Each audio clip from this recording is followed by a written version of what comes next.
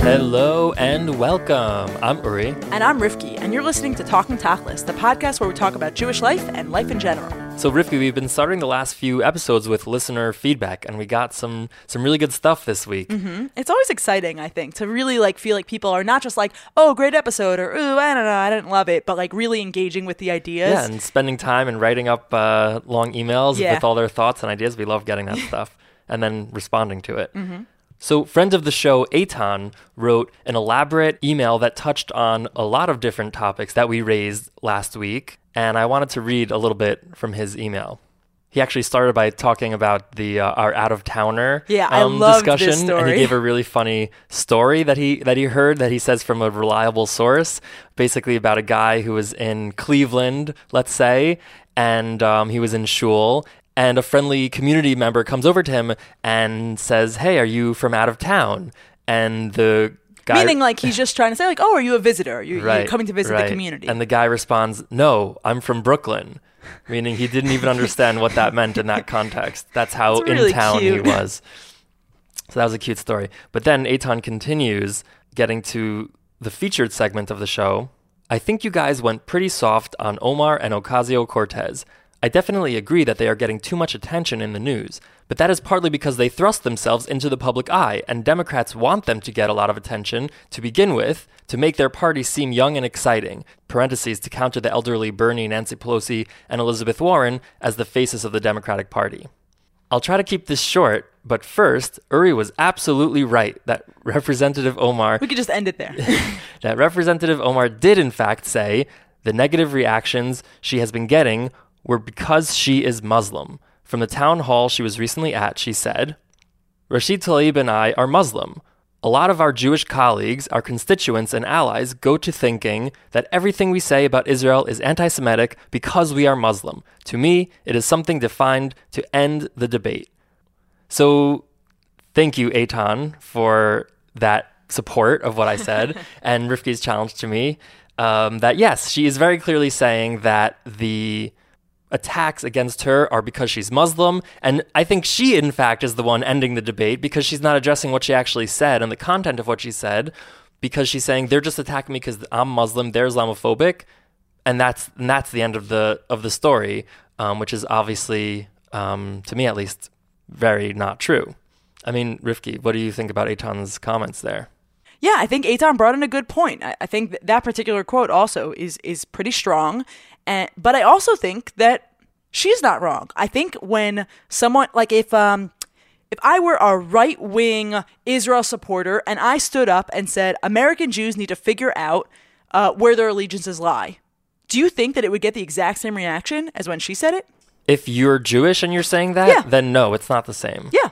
Because the people consider the identity of the person speaking as part of it. Right. So, but that's not because she's Muslim. That's because she's not Jewish. That's very different. Okay. So let's say it's a right-wing Christian, right? I'm saying, meaning all of your identities come into play. It's the fact that she's left-wing. It's the fact that she's Muslim. It's all of these things I think are related, and we make assumptions about what they mean, even the words that they don't say, with the actual words that they say. And I think that we have to be fair about that. I think that is true. I think it's something to keep in mind. I think if a white Christian said the exact same things that she said, that person would get in at least as much, if not more, trouble. What if that person in the past had said much more pro-Israel things?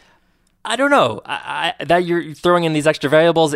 I think they would still get in plenty of trouble because those things are just inherently on their own very problematic. Also, I want to be clear. I'm not saying that that's a bad thing that we consider a context, right? It is valuable to take all of one's statements into account when one is making sort of decisions about what they mean. Yeah. But I think for her to say oh, people are seeing this differently because I'm Muslim is a pretty reasonable thought to say. Right. Well, actually, Rifki, continuing in Eitan's email, he actually does throw you a bone. Eitan continues. Thanks, Eitan. Yeah, Eitan continues. What Rifki said, that she, meaning Omar, is partially right, has some validity. Everyone has biases, and maybe some overreact to her than if it were, say, Bernie Sanders. She still didn't... Who, by the way, came out very strongly... supportive exactly. of Omar, right. Still, but by the way, also, Bernie Sanders got plenty of criticism when he was running for president for his overly harsh critiques of Israel. It's not like he got a free pass on that. Do you think the criticism he received is the same as the criticism Well, he didn't use received? the same tropes that she did. Sure. Okay, but continuing Eitan's thing, Still, she didn't criticize Israel policy or try to advocate for Palestinians. She implied that Congress supports Israel because of Jewish money and that she shouldn't be expected to have allegiance to a foreign country as Jews in America do. Both of those claims are anti-Semitic, but really just untrue. America and Israel have been close allies for strong ideological and practical reasons. So I think that's a really good point. So first of all, yes, there is Islamophobia. It exists, and Representative Omar is receiving a lot of it, especially as an example with that poster in the Republican Senate. What was it? The state was Senate West Virginia. in West Virginia. Yeah.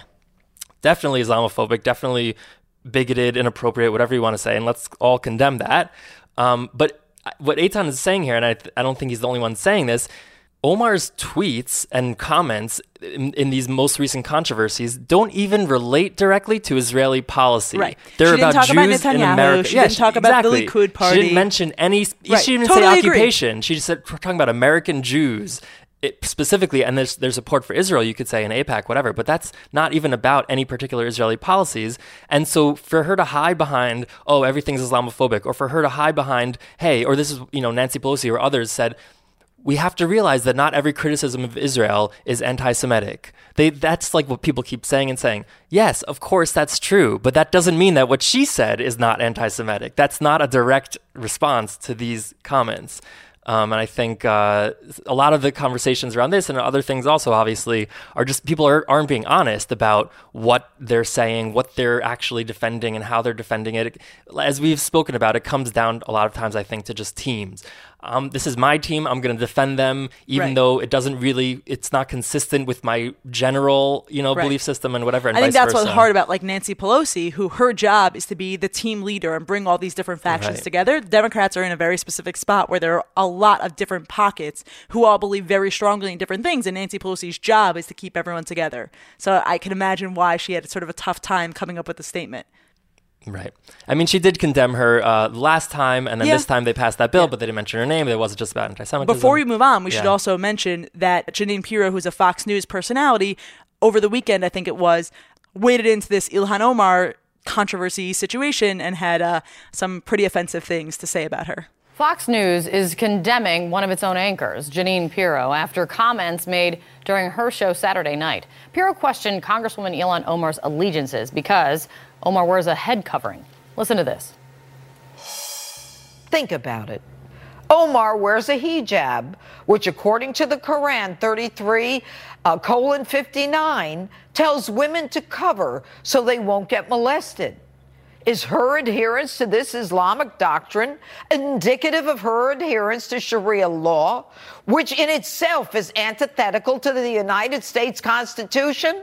Uri, I don't know what you thought when I watched that piece, but of course my first instinct was about shaitels and about kippahs, and just thinking that if someone had made that exact statement but was saying, think about it, Jewish men wear kippahs, and they think about Jewish law and they think about halacha, what does that say for, their ultimate values, and can we even trust them? That would have made me so uncomfortable. I see the analogy and I agree it's extremely inappropriate. And without getting too much into this topic, I don't think it's the same thing, because I think a conversation about Sharia law is not out of the realm of acceptable conversation. She obviously brought it up in the wrong way and in a very inappropriate way.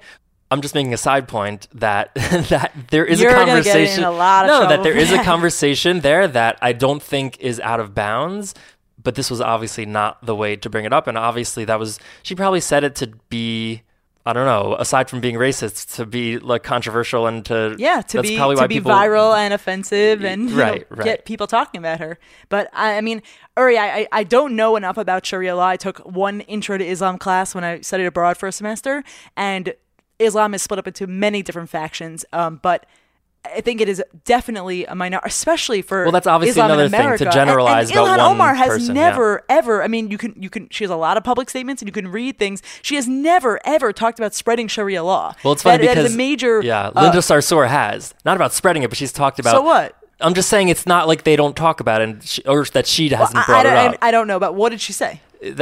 She had that tweet on the list of tweets that people bring up of the stuff that she's said. One of them is about Sharia law's not so bad. No credit card debt sounds pretty good, right? So That's what Linda that sounds like a joke. That sounds like... But she said it and she wasn't joking. Meaning it's as if like I tweeted out like, oh, halacha sounds pretty good, right? I mean, you can't charge interest, so people can't go into crazy debt. Like, would I you agree say that like, it's great. oh, so there's a conversation about halacha taking over the country. How does that the same thing? Oh, you're saying it's a joke that I'm bringing it up, or it's a joke that she No, said I'm saying that? it sounds like she's making a joke. Oh, but like, I don't think it doesn't she was. sound so. Why not?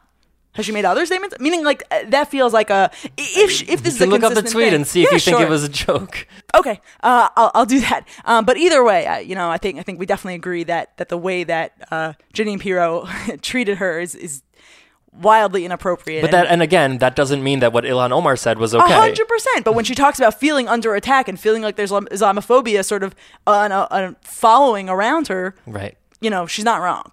Okay, before we finish this topic, I just want to add one more thing. I know what I said about Sharia law and Islam could be taken in the wrong way. So first of all, I'm not an expert in Islam or Sharia law, for sure. So I don't want to make any statements about that, assuming that. Good disclaimer. But more importantly, I also don't know anything about Ilhan Omar's particular religious views or which sect of Islam she's a part of, so I don't want to make any assumptions about her. But what I'm trying to say is that if she was, I think it's fair to ask her, what are your thoughts on Sharia law?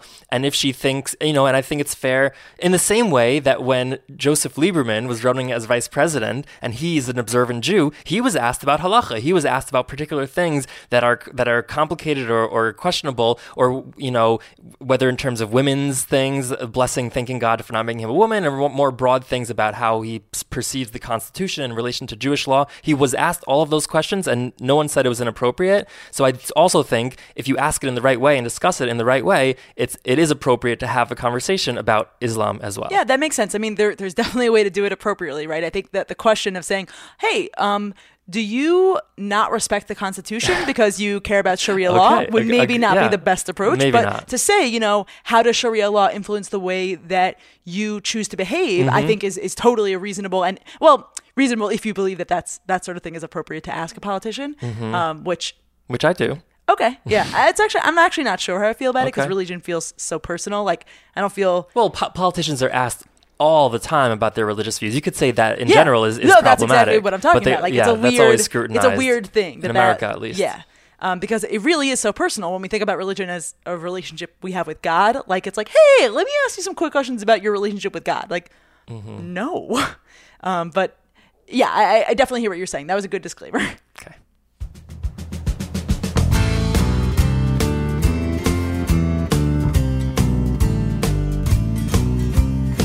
The Constitution says freedom of religion. Well, that's what some people think. No, really, it's freedom from religion. From religion. To take you where you want to go. Call it who and what you please. Rain down your love on everyone. Bring me to my knees.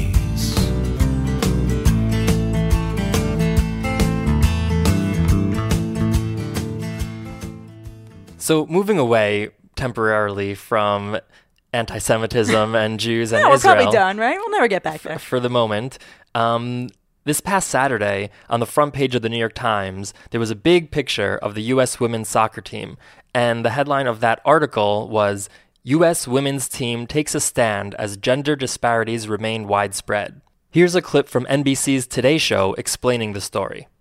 An elite team of soccer stars kicking off a new fight for equality.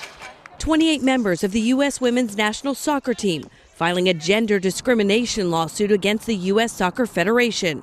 The suit argues the federation has a policy and practice of discriminating against players on the women's squad. It goes on to allege unequal pay and working conditions compared to the men's team, even though their performance has been superior to that of male players. While the U.S. men have never won a World Cup, the women's team has notched 3 cups and 4 Olympic gold medals. That sustained success and popularity, according to the suit, has led to more matches, training camps, travel, and media sessions for the women's team. The filing, brought on International Women's Day, comes 3 months before the U.S. women try to defend their World Cup crown. Back in 2016, a wage discrimination complaint was filed by 5 U.S. players with the Equal Employment Opportunity Commission, catapulting stars like Hope Solo, Alex Morgan, and Megan Rapinoe into the spotlight as champions for equal pay. So I think this is a pretty compelling story. It obviously fits into the bigger picture of equal pay, equal opportunity, women's rights. But Rifki, I mean, as a woman and a person, what do you think about this? And a sports fan, I should add. That's true. That's very important as part of your identity. What do you think about this story? I think it's a really interesting story. I'm actually not a soccer person so much. Do you ever watch soccer? I have watched it, yes. The truth is that really the only time I watch or why do I keep mentioning study abroad? But when I studied abroad in Ghana, which is a big soccer country. So when I was in Ghana, I watched a few soccer games. I actually did find them pretty exciting, which I didn't think I would because, low scoring and, stuff like that. But it's actually pretty fun to watch. I think most Americans, including myself, have gotten into the World Cup over the last couple of rounds. Yes. That's been very big. And I'm always excited because Ghana is often a real contender. Right. I think the U.S. lost to Ghana. I think that was couple times two ago, World right. Cups ago. Yeah. And that was like a pretty exciting Was that when you were there or no? It wasn't. It was, I think, the summer after I got, I think it was 2010 maybe. So I think it was the summer after I got back. Okay. And whatever. And, that's not the point. But Dual loyalty there. Oh my God. That's a really good point. I was definitely rooting for Ghana. I'm like, we have enough. But so I'm not really a soccer person. And the truth is that, I have to, be honest about myself. Like, I follow major leagues, right? So really, like, I follow the NBA. I know some of the WNBA players, but I don't really follow any teams or really so you don't consider watch WNBA those games to be on a a regular major basis. league? Yes, that's I think that is a fair thing to say. You heard it here. I watch the NFL, right? Like there's actually like a women's football league. Do you know anything about this? Did we ever talk about this on the show? Is I that don't the know. one where Probably, they like wear bikinis? Yeah, exactly. I think we discussed it in email way before the show actually even started. Okay. But it's incredibly offensive and really disturbing. And I'll go to Yankees games, but I don't follow baseball, as intensely. But the truth is that I'm not a big follower of women's sports. I actually probably the sport I would follow the most with women's is college basketball, which I follow so little for both men and women. But I think that college basketball women's is actually pretty exciting sometimes, especially like UConn Dynasty. I know this is all part of your disclaimer, but do you have an explanation of why it is that you don't follow women's sports? I think, honestly, the reason that people follow one thing over the other is that they have easier access. Like when I turn on the TV, there's a basketball game on. There's a men's basketball game on. In this season, right? Yesterday I turned on the TV and the Grizzlies and the Magic were playing. We're in New York, but we're watching the Memphis Grizzlies and the Orlando Magic, right? The New York female sports team could very well have been playing at the same time, but the networks aren't showing it. So you think it's a question of access? I think for me as a fan, it's a question of access. Now, I think that might not be true for everyone, but for me, my first instinct is if both of them were on, which one would I watch? I actually have no idea. Probably switch back and forth depending on commercials. But I probably would actually watch the Grizzlies and the Magic more because I actually know some of the players and because I follow the league and the playoffs are coming up and I'm kind of interested in like who's going to make it, right? Orlando is sort of like teetering on the edge of number 8 for the division, but I don't know anything that's going on in the WNBA because I have no access to it. Right, so that's all like the catch-22 kind of argument. Exactly. And that's part of the question here, Uri, that I think both sides have a little bit of validity to. Right, the women are arguing that they deserve to get more money. They don't get the money, they don't get promoted in the same way, they don't get respect in the same way. And then the leagues and the owners are saying, yeah, well, once you start bringing us revenue the same way the men's leagues and the men's teams do, then you will earn that and you will get that. And the women are saying, you don't give us access to even get to that point. How are we supposed to bring in revenue if we're not being shown in the national spotlight the same way the men's are? Right. So and everyone's kind of right? Like there isn't one clear, maybe there's an expectation that I or someone like me would just be quick to be like, oh, it's because they're sexist. I don't think they're sexist. Honestly, like I think they're capitalists. I think they're looking to pay everyone as little money as possible, and they know that with women, they can get away with it more. I think that's sort of the sad reality. They can get away with it more because it's true that women's leagues and women's teams bring in less revenue. And probably a big part of that is because they don't give them those prime spots, right? All of these things are true, but they're not doing it because they're women and they hate women. I mean, maybe they are and they don't tell me, but it doesn't seem like that's why they're doing it. It seems like they're doing it because they think, and maybe are correct, that they just make more money in other ways. I don't know, Uri, what do you think about this? Yeah, I think you make a lot of interesting points. My first thought about some of these issues is like, yeah, the women make less money because people aren't as interested in women's sports. But then if you say, well, they're not as interested because they're just not exposed to it, I don't have an argument against that. Like it is true that they're not exposed to it. And let's think about sports that are primarily women, like sports like gymnastics or figure so the New York Times article said for gymnastics and field hockey were the two examples that they brought up where there is not a disparity. There may actually even be women paid more. They didn't specify, but they just said there's not a disparity because those are sports where in their origin were heavily women comprised a lot of the athletes in that sport. I think about volleyball also, where I think there are more famous volleyball players who are female. I actually have no idea. I wonder if female volleyball players make more than male volleyball players. Could be, right. Sure. They didn't talk about that in this particular article. I mean, another interesting thing that I thought, in the New York Times article, and it looks like the argument that is being made in the lawsuit itself is that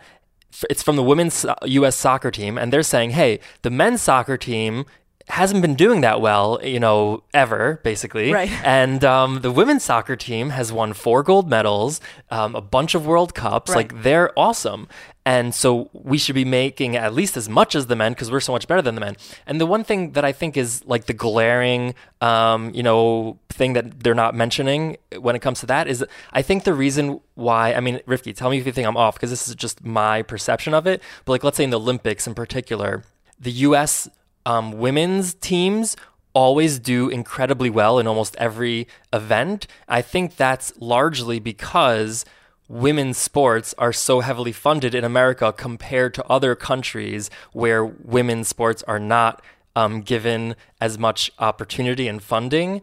And so, so for example, in hockey, in men's hockey, the U.S. is competitive, but they lose all the time, aside from Canada, to all kinds of European and Eastern European countries. But because I think those countries don't have the type of women's opportunities that America does, the U.S. women's hockey team dominates. That's interesting. Year after year. I have no idea if that's true. I'm sure we could look this up. That's my theory. It could very well be true. Yeah. I think it's a little bit interesting because of Title IX laws and how it works with college sports. College sports really have to give a lot of attention to women, and it could also be that a lot of women who come up in they hockey get that training because of that. Exactly. And if in other countries they don't really get access to those same facilities and things like that. That's a really good point, and that's actually something else that I wanted to bring up, which is that do we think there's a difference between professional sports versus college sports or lower, like high school or whatever? Meaning, so there is Title IX, which was passed in 1972, and mentioned again in this article. The article says that it was a landmark federal law mandating gender equity in higher education, including college sports. So in college sports, where nobody is paid anything, which is a whole other discussion of should they be paid or not, so no athletes are paid, but there's an actual law in America that women's programs have to be funded equally to men's programs. I'm not sure. I could be wrong with this. I don't think they're funded equally. Or the equal opportunity. I don't think it's okay, if we give $1 million here, we also give $1 million here. I don't think it works like that. That makes more sense, actually. But yes, they are meant to be the same resource, or else it is considered discrimination. Yeah, so personally, I think that makes sense to me, meaning I'm all for the Title IX college law that says for students and for young people who are... By the way, I just want to add, Title IX is not just about sports. Title IX is about sex discrimination in general. This thing said, higher education, including college sports, for sure. But in terms of this I believe in it in other areas also. Title IX is the reason that if a woman on campus brings a rape allegation, Title IX is part of the reason why it doesn't automatically go to the police. It goes first to the university because the university has this Title IX responsibility to give women the same... Title IX is actually kind of confusing, and in some ways it's a little bit problematic. But Title IX is most famously thought of as with its connection to sports here and given women this opportunity in the same way as men. Right. Okay, so when we're talking about a context of young people and education and people actually paying to go to the schools, where I know... Side point, a lot of athletes don't pay because they're given scholarships. But that being, in general, students pay to attend college. They should be given equal opportunities to engage in activities and classes and sports and everything like that. I think it's a completely different discussion when you're talking about the free market and professional sports leagues, where the market determines how much people make and how much people pay to attend those events and which networks are going to show those events on TV. I think it's okay to nudge the country in a direction like, hey, let's give women a chance. Let's show them on TV, even if the ad revenue is not going to be as high as the men's.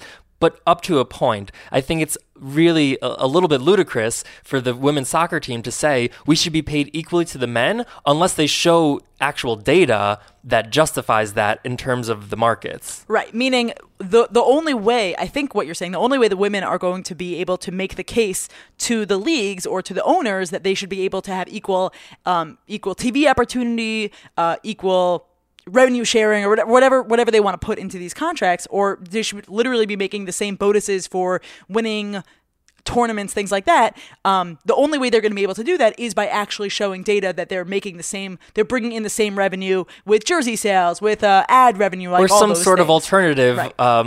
Justification. I mean, that goes back to the chicken or the egg, because they're right. saying we can't prove that because you're not giving us the opportunity to prove that. No one knows who we are, and therefore they're not able to do that. I actually read, and I'm not sure about this because I actually found a lot of different conflicting stuff online. And if anyone has like a concise any actual real data to show us, we'd be happy to read it. TalkingTacosPodcast@gmail.com. But I was reading, and it was kind of interesting that basically when you go into the U.S. men's soccer team and you go into the U.S. women's soccer team, actually the women jersey by jersey sell many more because people actually know their names, right? People don't really know the individual men's players because, they're not as famous. Yeah, I could hear that being true. I'm willing to accept that if I was shown the information or whatever. If someone says it, I'll believe them.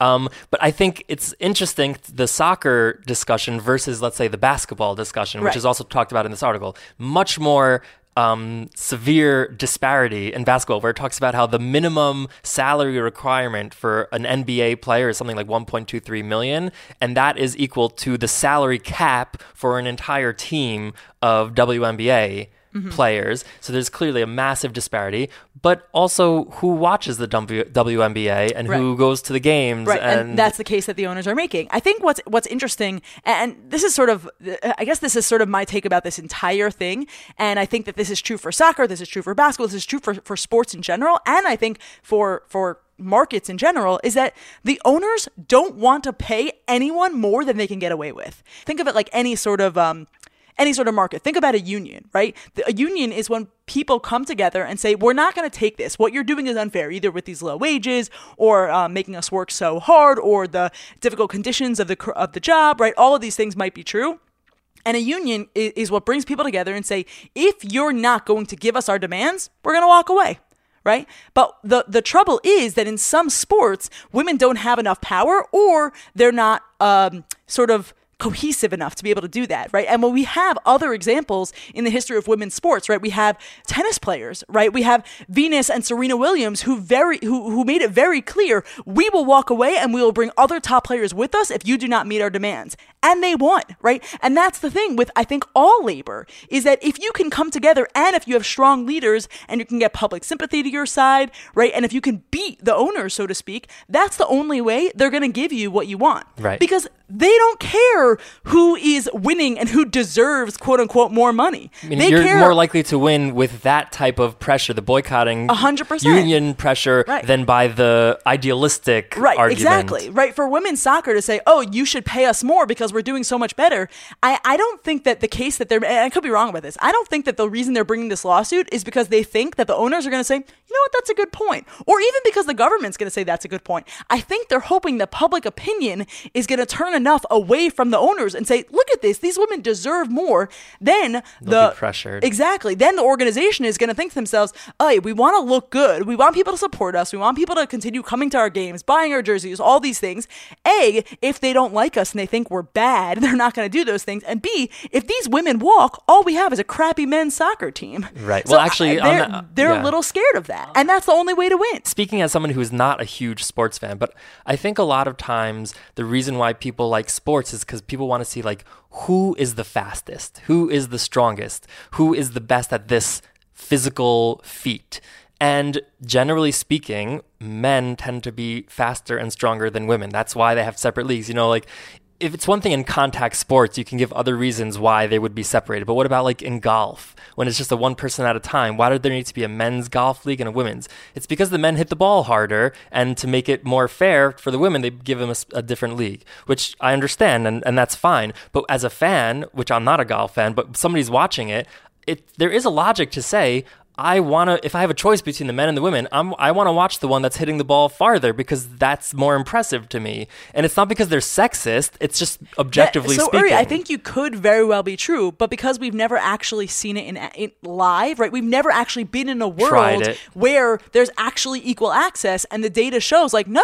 Like, it happens to be that people are just interested in the better athlete, right? I think we just don't have enough cases of things like that. And there are also sports in which the men are still more powerful than the women, right? Like gymnastics, right? But people are way more interested in women's gymnastics. Well, I think, first of all, I'm just giving a theory. I'm not saying I think this is definitively the end of the conversation, but I also think gymnastics is not just about who can do the most flips, who can spin the most, jump the highest, whatever it is. There's an art to it, and there's all these other elements that are not about strength in particular, and therefore women are not at a disadvantage when it comes to that element of the sport.